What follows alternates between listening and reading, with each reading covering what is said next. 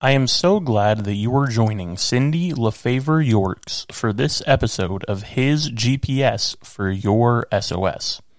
We pray these encouraging words will enrich and bless your day.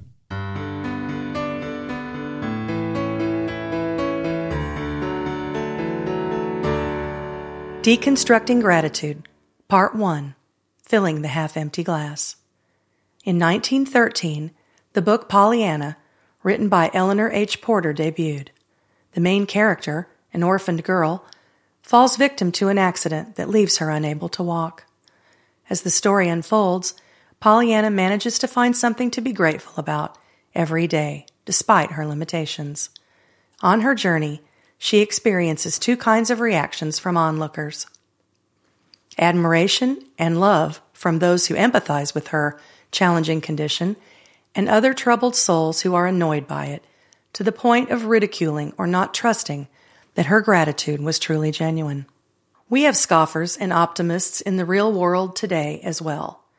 I think it's safe to say Pollyanna no doubt worked on her attitude of gratitude, and we ought to do the same. We, like Pollyanna, don't automatically gravitate to postures of thankfulness. We must make gratitude a practice and a lifestyle. When we do, we can be filled with an everlasting hope and a joy that is unavailable from any other source. And sometimes we can even win over a scoffer or two. Sadly, our world is also permeated with attitudes of ingratitude. They are prevalent throughout the history of God's people. In Exodus, we see the rescued nation of Israel grumbling to God's spokesperson Moses about harsh conditions in the wilderness. The Israelites' short-term memory about their horrific time as slaves faded from memory as new troubles appeared on the horizon. The same can be true for us. Without setting our intentions to be grateful, we fail miserably at attempts to cultivate perpetually thankful hearts.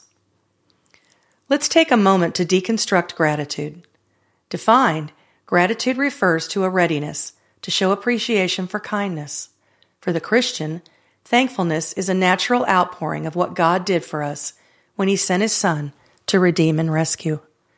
This gift alone is one we can heartily be grateful for each and every day, no matter what our circumstances look like.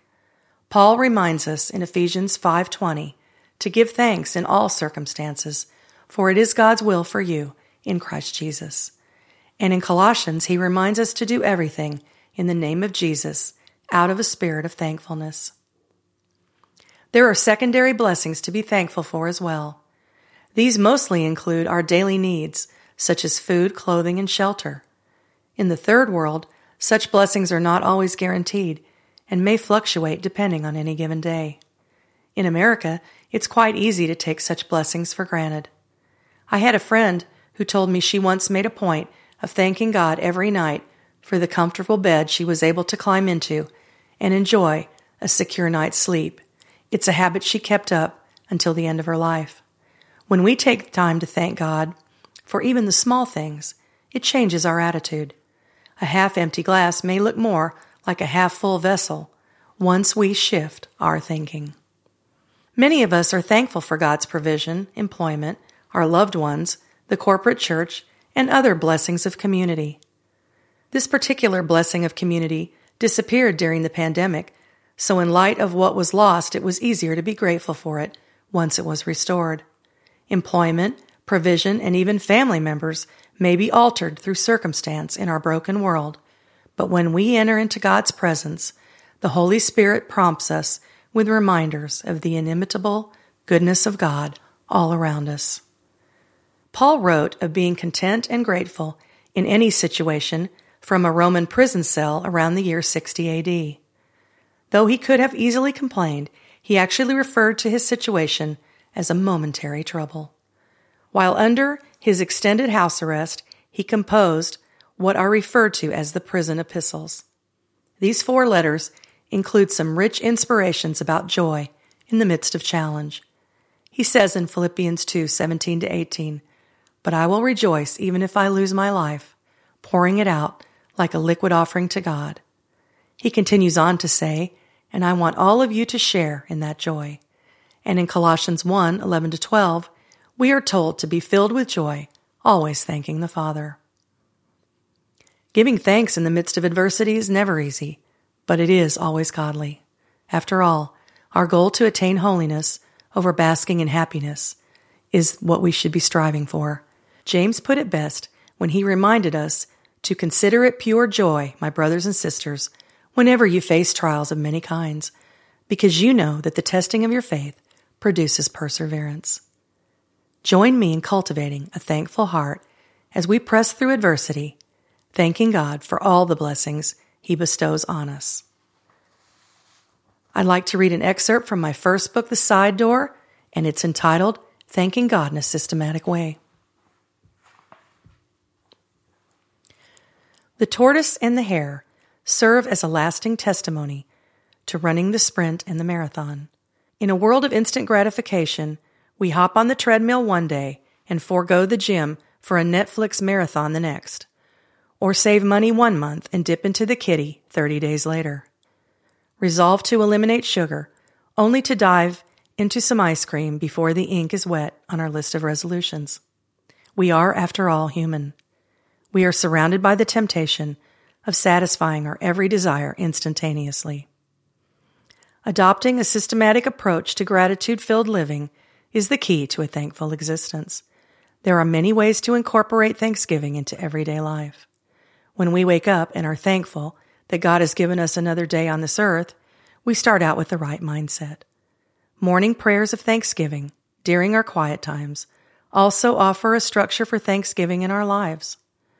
The teaching pastor at our church has a daily reminder to set his phone at a time in the day when he says he's most prone to frustration and thanklessness.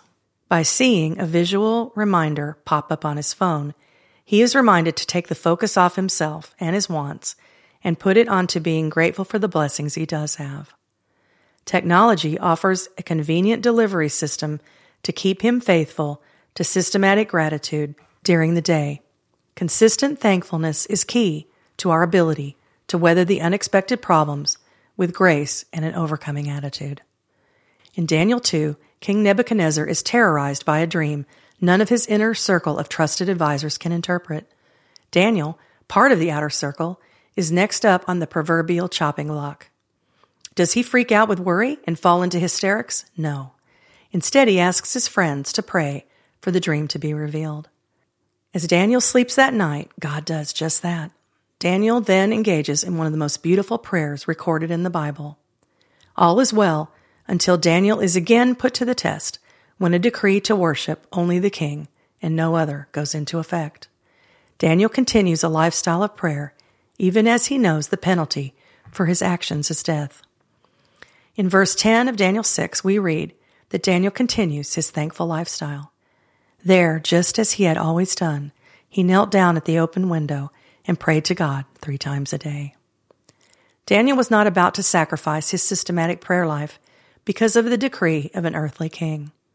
As you may know from the Bible story of the lion's den, Daniel accepts his fate even as God miraculously intervenes to close the mouth of the lions. While the results of our systematic prayer may not be this dramatic, prayer honors God, prepares us for when the apple carts topple, and models for the world what it looks like to trust in God no matter what happens. But the key is to pray without ceasing, as Paul states in 1 Thessalonians 5:16. And the keys to kingdom living are: build a continual structured life of prayer that lines up with God's will for your life. And the doorpost is, devote yourselves to prayer, being watchful and thankful. Colossians 4:2. Thank you for joining us today for this episode of His GPS for your SOS. Cindy also posts encouragement daily on Instagram.